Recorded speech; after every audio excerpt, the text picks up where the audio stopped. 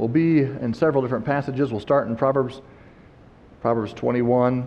We're looking at planning your life God's way. It's a book here that Dr. Tim Berry wrote, a missionary to the Philippines, and this has been a great help as we're just looking to see how God would teach us through His Word concerning knowing His will and being able to plan our life in accordance with it.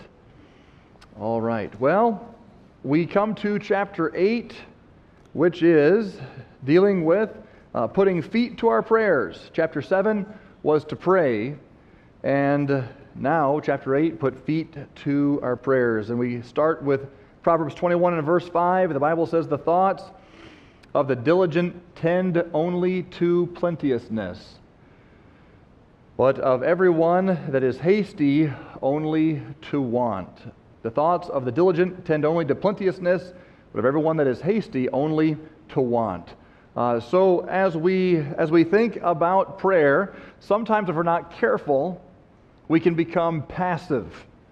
Because when you think of prayer, it's not a very active activity generally, unless you pray on the treadmill, which I do. I read my Bible, believe it or not, or listen to sermons, or listen to preaching and the Scripture. I'll do quite a bit of praying on the treadmill. Lord help me, Lord help me, Lord help me. No, I do get beyond that as well. Lord help this person, that person, whatever. But usually, we don't think of prayer as a very active thing. We think of, okay, we're taking these things to the Lord, and now the Lord has to do something with it. But we don't want to slip into passivity when we pray. Prayer actually is active. It's very active. Active faith, active prayer in regards to His promises, active, engaged in what's going on in our world and the needs of others, and most importantly, active as we are listening to Him. While we're praying, we're also listening, and active to be able to act in faith concerning what God is leading us to do. We need to make sure when we pray we don't slip into passivity. Well, I just gave it to God and now there's nothing I can do. No, we need to trust Him. So what does it mean to pray for wisdom? Well, remember, wisdom comes to those who pray for it and then go searching for the wisdom that God promised to give. And remember that process we talked about last 2 weeks ago, I guess it was. Well, we'll review some of that in a moment, but first, Proverbs chapter 2. Proverbs 2, we were in 21, go back to Proverbs 2, verse 1. "My son, if thou wilt receive my words, and hide my commandments with thee, so that thou incline thine ear unto wisdom, and apply thine heart to understanding, yea, if thou criest after knowledge, and liftest up thy voice for understanding, if thou seekest her as silver, and searchest for her as for hid treasures, then shalt thou understand the fear of the Lord, and find the knowledge of God." Why all this work? That sounds like work, doesn't it? I mean, what is all this about receiving His words and inclining our ear and applying our heart and cry after knowledge and seek and search? I'd rather just pray about it. I like chapter 7 way better than chapter 8. Well, the two go together. There's the prayer for wisdom, and then there is the faith-filled action that comes out of that prayer. And as a parent, I relate to this. I may pray for wisdom in child rearing. And what do you do when you're at your wit's end and you're not breaking through with this particular kid, or you're losing it with all the kids, and we've got to get somewhere, and you get to prayer, you're praying, "Lord, help me, give me wisdom in child rearing." Well, if you really were earnest about it, you're not done with that prayer. After the prayer, you're searching the Scriptures. After the prayer, maybe you are calling the person that you think is the best parent that you know, okay? A good Christian parent, maybe, older and wiser and so forth. And you're trying to put things together because you prayed for wisdom and you expect God to give you wisdom. And now because you expect that, you're going out to get it. You're going out to receive it. You're trusting God to guide you. You're going to the Word. I said, "Lord, give me wisdom." And so now I'm going to the Word expecting you to give me wisdom. We don't just pray for wisdom and then sit back and do nothing. No, there needs to be a going out after it. James 1:22 says, "Be doers of the word, and not hearers only, deceiving your own selves. For if any be a hearer of the word and not a doer, he is like unto a man beholding his natural face in a glass. For he beholdeth himself and goeth his way, and straightway forgetteth what manner of man he was. But whoso looketh into the perfect law of liberty and continueth therein, he being not a forgetful hearer, but a doer of the work, this man shall be blessed in his deed." So again, the idea of doing, not just asking for wisdom, because again, isn't James 1:5, this is the passage where it says, if you don't have wisdom, ask for it. And then, just a few verses later, be doers, be active, engaged in the law of God, in the Word of God. Quote from the book here quickly, remember, a prayer for wisdom is a prayer that God will give you the information and discernment needed so that the wise choice becomes obvious. We're not just asking God to smack us over the head or send down an envelope from heaven and we open it up, oh, the wise choice, here it is. No, we're asking Him to lead us to the right people, the right information, the right Bible verses, to guide us so that the wise choice becomes obvious. I don't believe that God intends for us to check our brains out and just say, yeah, God's just going to magically give me wisdom. There is a search involved as well, putting feet to our prayers. So what's the plan of attack? What's the basic plan of attack here? Well, first of all, pray for wisdom.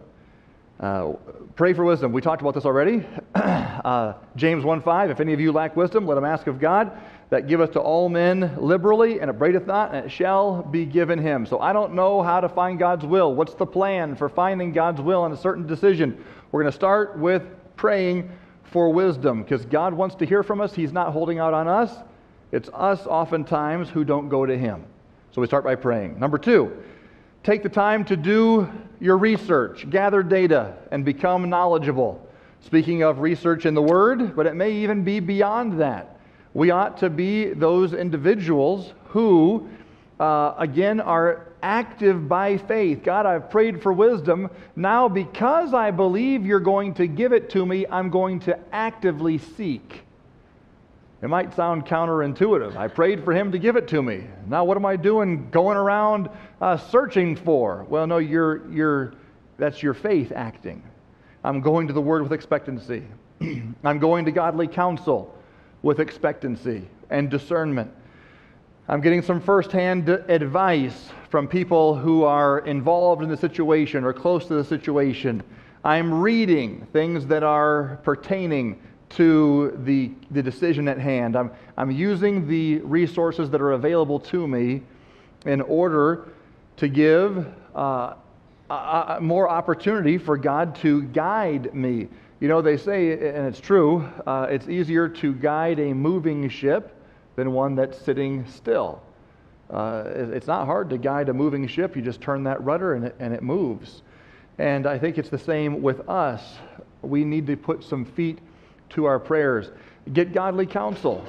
If you're a young person here, you've got parents. And if you're older, you still may have parents that you value their opinion. Some of you, your parents have passed on. Others of you, maybe you're not close or whatever. But there are people, mentors, individuals in your life that can help you. You know, I as a pastor, I get asked questions all the time of a very practical nature.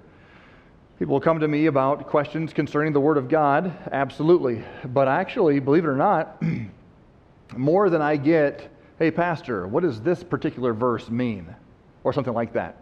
More than that, I get, hey, pastor, I've got this opportunity, and I've got this opportunity. Which one do you think I should do? Or that kind of thing, you know? And I don't like to make people's decisions for you. Number one, I don't want to be responsible for that.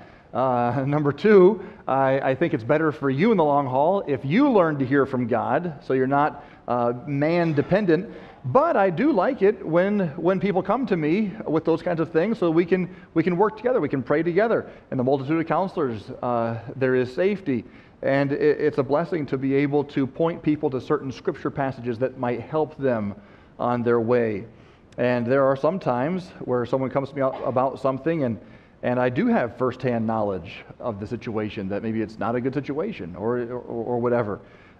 And again, in the multitude of counselors, the Bible says there is safety. So take the time to do research, gather data, become knowledgeable, get counsel, those kinds of things. A few verses here that can help us. Proverbs 19:2. Also, that the soul be without knowledge, it is good, and he that hasteth with his feet sinneth.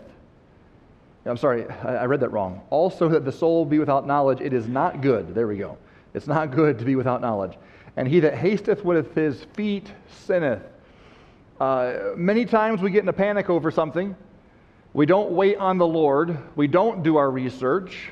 We don't take time to pray, hear.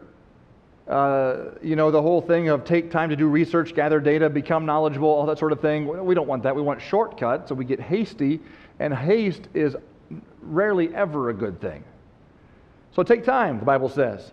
Proverbs 15:28, the heart of the righteous studieth to answer, but the mouth of the wicked poureth out evil things. I really want to focus on that first half of the verse. The heart of the righteous studieth to answer. Someone says, I need an answer by Friday. Or I need an answer soon. Well, don't panic. Study. Take time. I remember when, I don't even know what it was now, I remember going to a counselor and saying, hey, so-and-so wants me to answer them about such and such. I don't remember what it was. Like now. And I don't have an answer. And I was all panicked about it. They were putting pressure on me. And I went to this godly mentor friend of mine. And I said, what do I do? I mean, they're putting the screws to me. They want to know, blah, blah, blah, blah, blah. And he said, whoa. Proverbs 15:28, the heart of the righteous studieth to answer, but the mouth of the wicked poureth out evil things. Do they want you to just blab something? Or do they want a righteous answer? He says, you take your time. And you go when you're ready. Oh, that was a very, very helpful thing to me. I relaxed, took a deep breath, and I took my time and got my answer. Proverbs 10:4, he becometh poor that dealeth with a slack hand, but the hand of the diligent maketh rich. Same idea. Take some time. Be diligent. Let God lead you as you are being active by faith, going forward, looking for the wisdom that you have prayed for. Proverbs 13:16, every prudent man dealeth with knowledge, but a fool layeth open his folly. If we are prudent, we move forward with knowledge, not folly. And these things take time. We are praying for wisdom, and then we're going forward, trusting God to give it. Proverbs 14:15 says, the simple believeth every word, but the prudent man looketh well to his going. How many people have made a decision hastily based on the wrong information? Oh, that stinks every time. Well, the simple believe every word. The prudent is going to sit back and look well to his going and make sure he knows and has verified the information. So number one was pray for wisdom. Number two was take time to do research, gather data, and become knowledgeable. Number three, consider carefully what Scripture says about your decision. Consider carefully what Scripture says about your decision. Now this is a review from a couple weeks ago, but let's go ahead and do that. Let's review.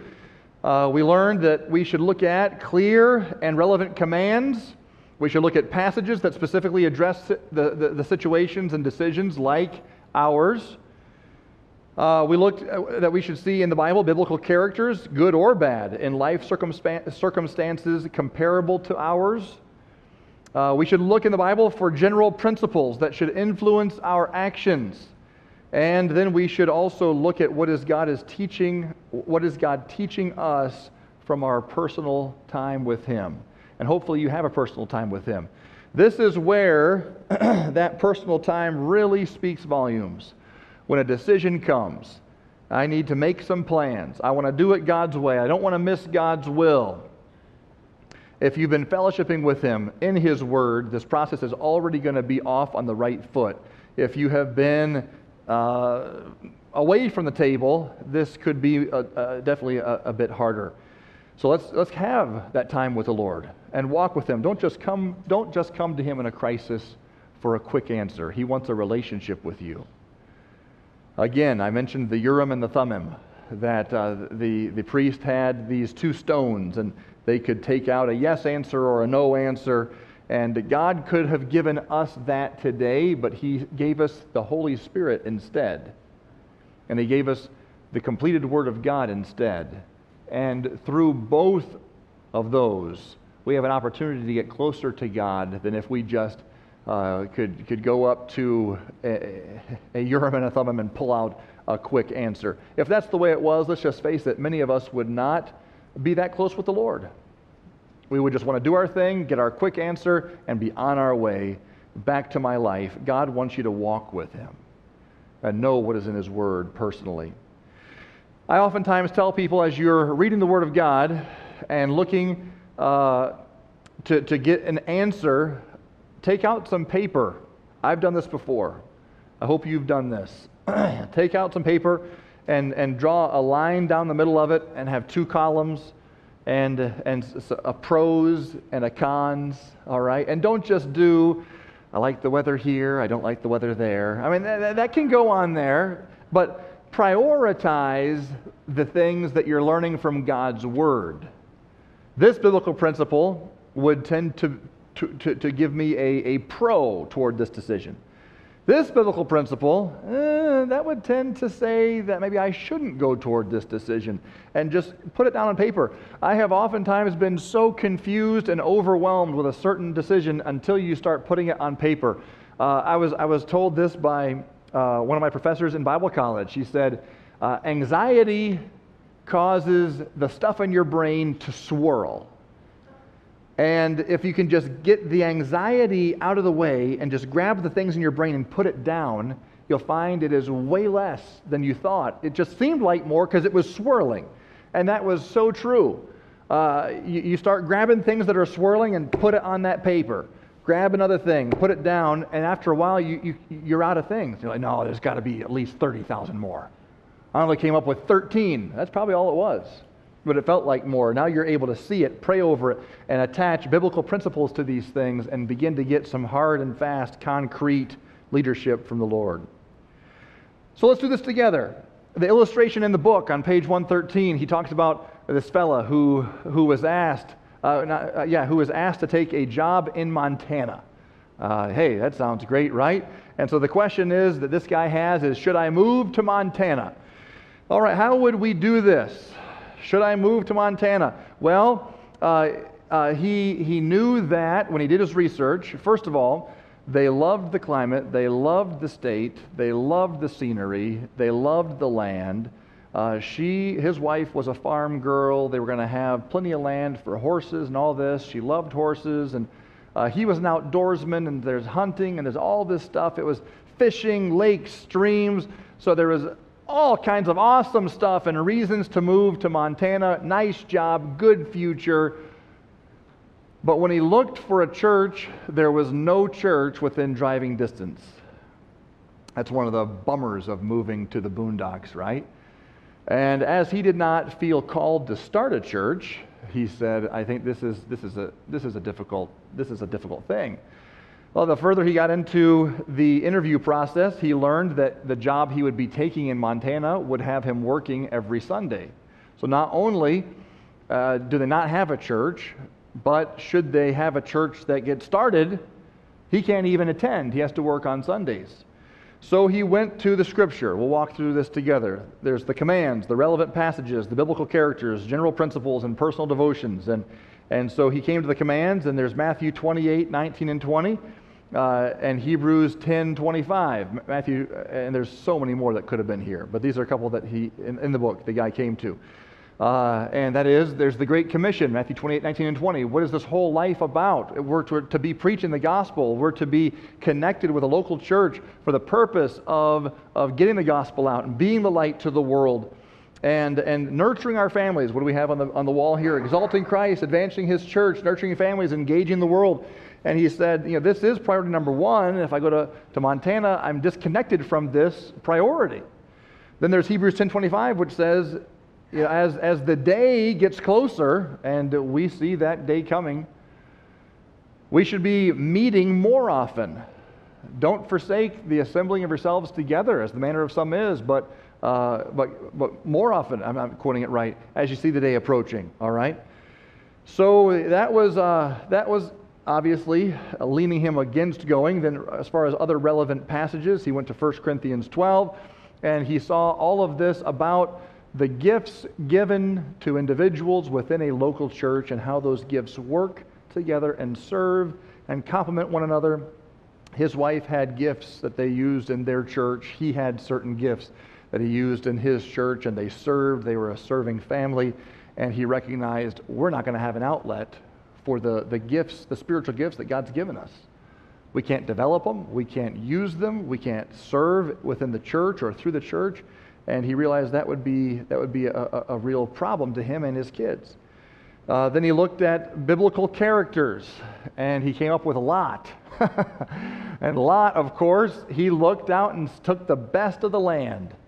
And it was green, and there was plenty of pasture and great for his cattle and places to water them and everything else. It was just the perfect place to raise a family, except for the fact that God was not present. I mean, God's present everywhere, but the presence of God was not there. These were not a God-fearing people, and he went there and he lost his kids. That's the saddest part of the Lot story. He lost his kids and he lost his marriage. And he said, boy, I would hate to choose the lush land and go and lose my family.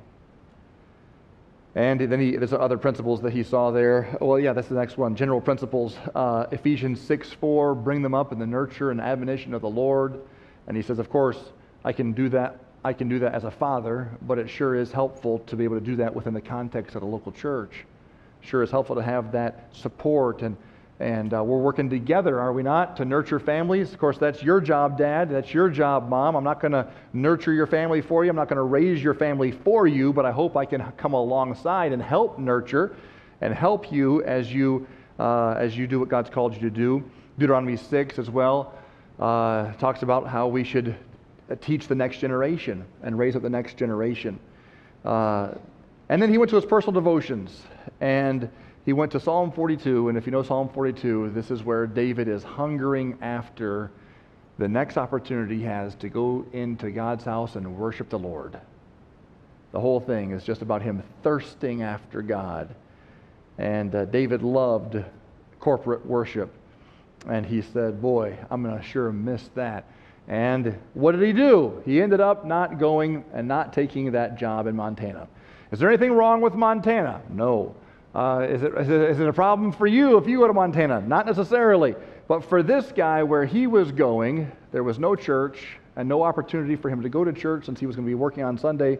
And he laid it all out, prayed for wisdom, looked at the biblical data as God led, and came to a conclusion that that was not the decision that God wanted for him and his family. Do you know how to do this process? Is it foreign to you?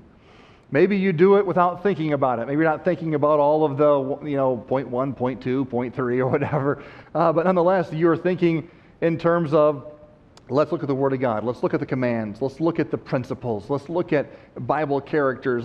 Let's see what God would have me to do. And I believe that God will definitely lead a prayerful child of His through His Word. So number 1 was pray for wisdom. Number 2, take time to do research, gather data, and become knowledgeable. Number 3, consider carefully what the Scripture says about your decision. Number 4, prayerfully lay all your research and all your Scripture passages before the Lord. Prayerfully lay all your research and Scripture passages before the Lord. Psalm 37:5 says, commit thy way unto the Lord, trust also in Him, and He shall bring it to pass. This is where we again have to wait on Him. Sometimes you have all these Scripture passages and it's still not crystal clear, but God can give you peace or take away a peace. And God can continue to bring circumstances into your life that will guide you and direct your steps. What do we often quote? Proverbs 3, 5, and 6. So many people have this as their life verse or verses. Trust in the Lord with all thine heart, and lean not unto thine own understanding. In all thy ways acknowledge him, and he shall direct thy paths. Trust him. And don't lean on your own understanding. Now, that's another part of this. As you're doing all this research, as you're asking and getting counsel and so forth, make sure that you're not just trying to figure it all out yourself humanly. You're not resting completely on what you're doing, but you're trusting him to use it to bring you to a place of peace. In all your ways acknowledge him, and he will direct your paths. And then Proverbs 16:3 says, commit thy works unto the Lord, and thy thoughts shall be established. Commit thy works unto the Lord, and thy thoughts shall be established. That can take the anxiety out of it. Our thoughts with a big decision can be all over the map. And if we say, no, I am surrendered to the Lord, I have prayed for wisdom, I'm putting feet to my prayers, and I am going out to be diligent and a good steward of my life and my family, and I am trying to be the prudent man who will look out and look down the road and gather data and trust God to bring me to that wise choice. I'm going to commit all of this to the Lord. I have verses and passages that God has used in my life. Now, Lord, I'm committing this to you. Now, would you establish my thoughts? And he can bring peace. And you should know peace even in this process. And number five, make plans. Make your decisions on the basis of what you have found, knowing that God is directing your steps. When we pray for wisdom, sometimes we don't know what we're praying for. We're looking for some mystical zap. And it's not. It is a process of getting to know him and his word whereby he leads us. People call it different things. People say, oh, God gave me this sense, or God told me to, or I just have peace that I should. There's different phrases that people use. The Lord laid it on my heart. Anybody heard that before, right?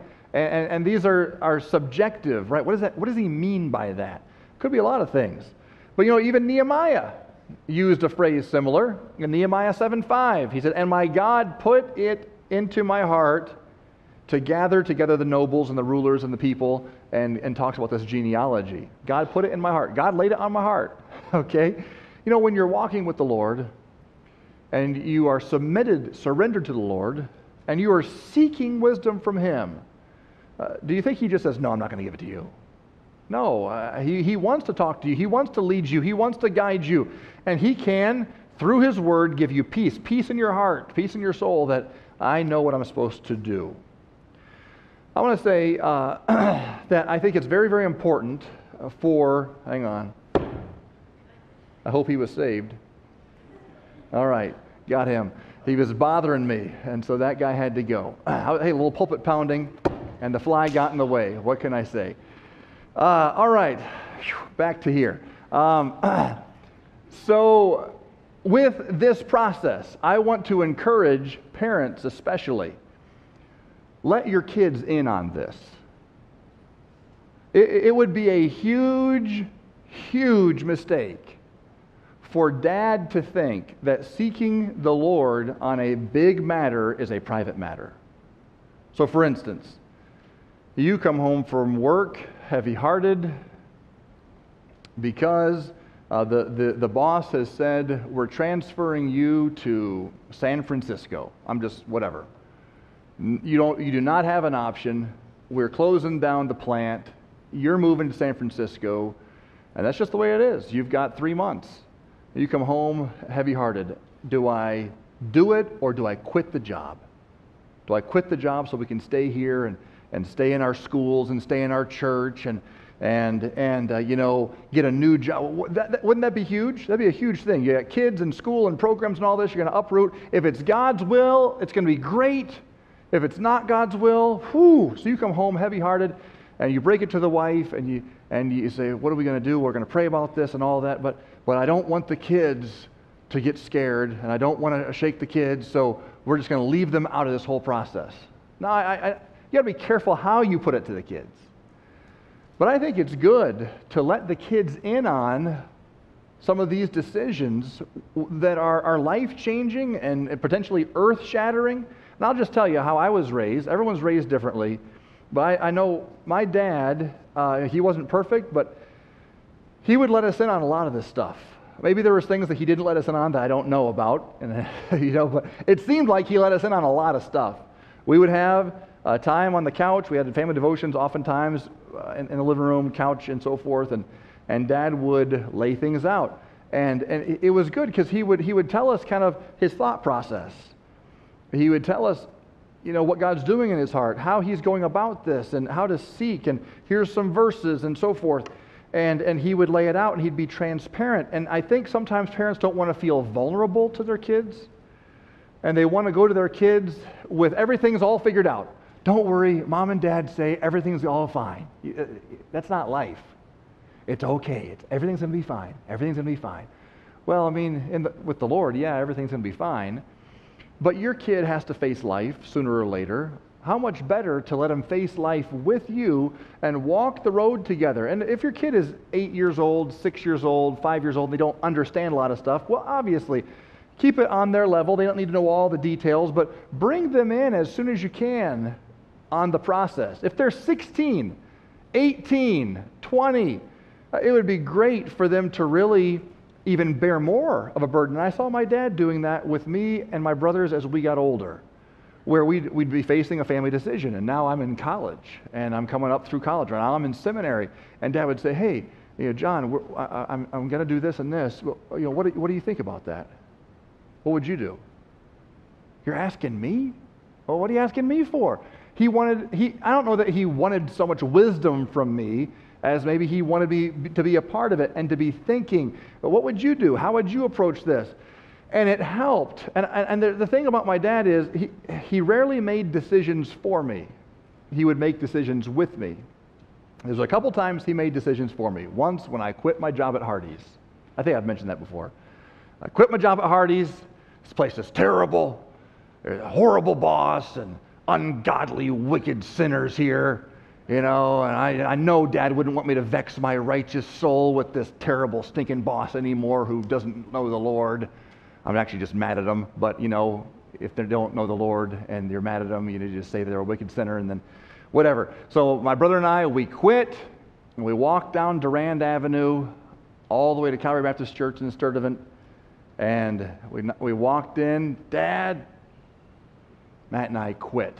Before we could give any explanation, he's grabbing his keys, shutting down his computer, walking to the door, come on boys, getting us in the car, and he's taking us back to say they didn't quit. Now, he actually did let us quit, but we had to give 2 weeks' notice. We had to do it right. There was a situation going on. There was a lot of stuff. There was corruption and this and that. But he wanted us to do it the right way. But he still, in that whole process, talked it through. You don't walk off a job. You're going to give them 2 weeks, and you're going to have a good testimony. You're going to do this right. There's a right way and a wrong way, and so forth. So there's a couple times he just made a decision for us, but usually it was we were doing this whole thing together, especially when I was in college. And it helped so that I was not handicapped to be able to hear from God on my own when I needed to.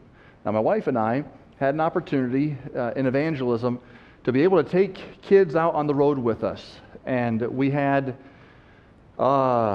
sometimes 2 teams a year, maybe sometimes 3. Yeah, actually it was. Sometimes it was three teams a year. That'd be a total of 12 kids, because 4 each time. So 12 college kids would come with us, and it was amazing to see the differences. They're raised different ways, different backgrounds, and some of the kids who had some of the best upbringing had one major flaw. They could not make a decision to save their life. The kid off the street who got saved out of drugs and everything else and made it to a good church and then ended up at Bible college and then ended up on my team. Oh, decisions, that's what I do. We have to make a lot of bad decisions, but hey, I made some good, they're okay. They're okay with that. They can think. But you take some of these kids that come from, like you would say, the best home, the best upbringing, and you take them to, where do we go oftentimes? Subway, Culver's, and we're standing there as all good evangelists take their team to Culver's. I'm trying to raise them right. All right, guys, order what you want. Order what you want. And a kid who's been saved for 3 years walks up, I want a double deluxe burger with cheese and this and that, the other thing, blah, blah, blah, extra mayo, and give me those cheese curds and I'll have a large shake. Perfect. Give it to the good Christian kid over here who was raised in a Baptist home and in church all the time. I'm thinking of one situation right now. She never did order. We held up the whole line. No, you just order for me. Just order for me, please. I don't want to order. And then we find out she's never ordered before. Her mom has always ordered for her. Always. And she was so panicked. I mean, she looked at this thing, and you could just tell it glazed over. I'm sure she could not see anything. It's just, she couldn't see anything. And it's interesting, that was a drop in the bucket, right? No big deal. So you can't order a cheeseburger. All right, we'll get through it. But there were other things. There were bigger things. There were other things that happened on that tour. Some decisions where there was distractions back home and things going on back home and decisions that need to be made, and there was an inability to be able to hear from the Lord and know what in the world I'm supposed to do. So we were able to help quite a bit. I was able to help the individual on my team, and then also back home a little bit, and try to help them. Hey, we've got to grow up a little bit here. We've got to be able to take some steps here. And I think parents can help with that now as you're engaging your children, especially as they become adult children, or just giving them more and more and more, and walk the road together. Take them into your life. Be transparent. Be vulnerable. When you don't know God's will, that is the time to tell your kids, you know what? I don't know God's will. That's going to give them permission to be able to not know, to be able to say, that's okay, we don't know God's will right now, but now we're going to get after it. We're going to pray for wisdom. We're going to seek the Lord together. There's a process. There's a plan. It's going to be okay. It's okay that we don't know God's will right now, because God's going to show us His will in a few moments, in a few days. He's going to lead us, and we can help set them up for the future to know how to hear from God. At Bible college, you are inundated with options, ministry options. So you get done with your freshman year, and you're just a freshman. You're looking forward to being a sophomore, and you're like, what am I going to do? I've got this huge bill. I've got to come back and somehow pay off the bill so I can get back in the fall. So you're thinking, what job do I work, and is it pay enough? And then you've got someone saying, hey, will you come on a missions trip? You've got someone else saying, some pastor saying, hey, I want you to be an intern. Doesn't pay very well, but I'd like you to be an intern. Then you've got the college ensemble saying, you got a great voice. We'd like for you to sing tenor. And then you've got maybe another option, totally different, a job opportunity. And you have to, as a freshman, all of a sudden, you got to figure this out. Well, how much better if we start that process as early as we can. And it's not that hard of a process if we're used to being in His Word, praying for wisdom, and then knowing how to act on that, how to move forward, getting the counsel, getting the research in His Word, and trusting Him for the wisdom that He will provide. Brother Barry says it this way: diligence in planning, done in complete dependence upon God, is how we put feet to our prayers for wisdom. I'll say it again because I messed that up. Diligence in planning, done in complete dependence upon God, is how we put feet to our prayers for wisdom. Again, Proverbs 21:5, the thoughts of the diligent tend only to plenteousness, but of everyone that is hasty only to want. God does not want us to run ahead of Him. God does not want us to take it all on us. He wants us to pray and relax. Trust Him, but move forward by faith, searching His Scriptures, trusting Him to give us the wisdom that we need to make the wise decision. One caveat, though. Be ready, however, for possible adjustments to even your best laid plans. And this can be frustrating, and this can be confusing. But oftentimes, this is how God leads. He gets your attention in one direction, and once you start moving toward that, now you're easier to direct, and then He redirects you slightly over here. And don't feel bad. It doesn't mean you're a bad Christian when you started out going to San Francisco and you ended up in San Diego. Just ask the Apostle Paul. He did not always end up exactly where he thought he was going. The Macedonian call, and that whole story is an example of that. We are trusting Him to lead and guide and direct our steps, and He will do it. He will give us wisdom. Let's have a word of prayer. Thank you, Lord, for the opportunity to be in your word tonight. I pray that we would put feet to our prayers and that we would know peace and direction from your word. Lord, I pray that you would help each of us here to have a close walk with you so that we are more in tune with you from the get-go. Help us to teach our kids that they can hear from God, that if you don't know God's will, it doesn't have to be a scary thing. It's a good thing because it's going to draw us closer to Him and deeper into His Word. Lord, I pray that you would give us hearts to want your will and to be surrendered to whatever that is. Lord, would you bless now as we continue in a time of prayer, and we thank you for each one in Jesus' name. Amen.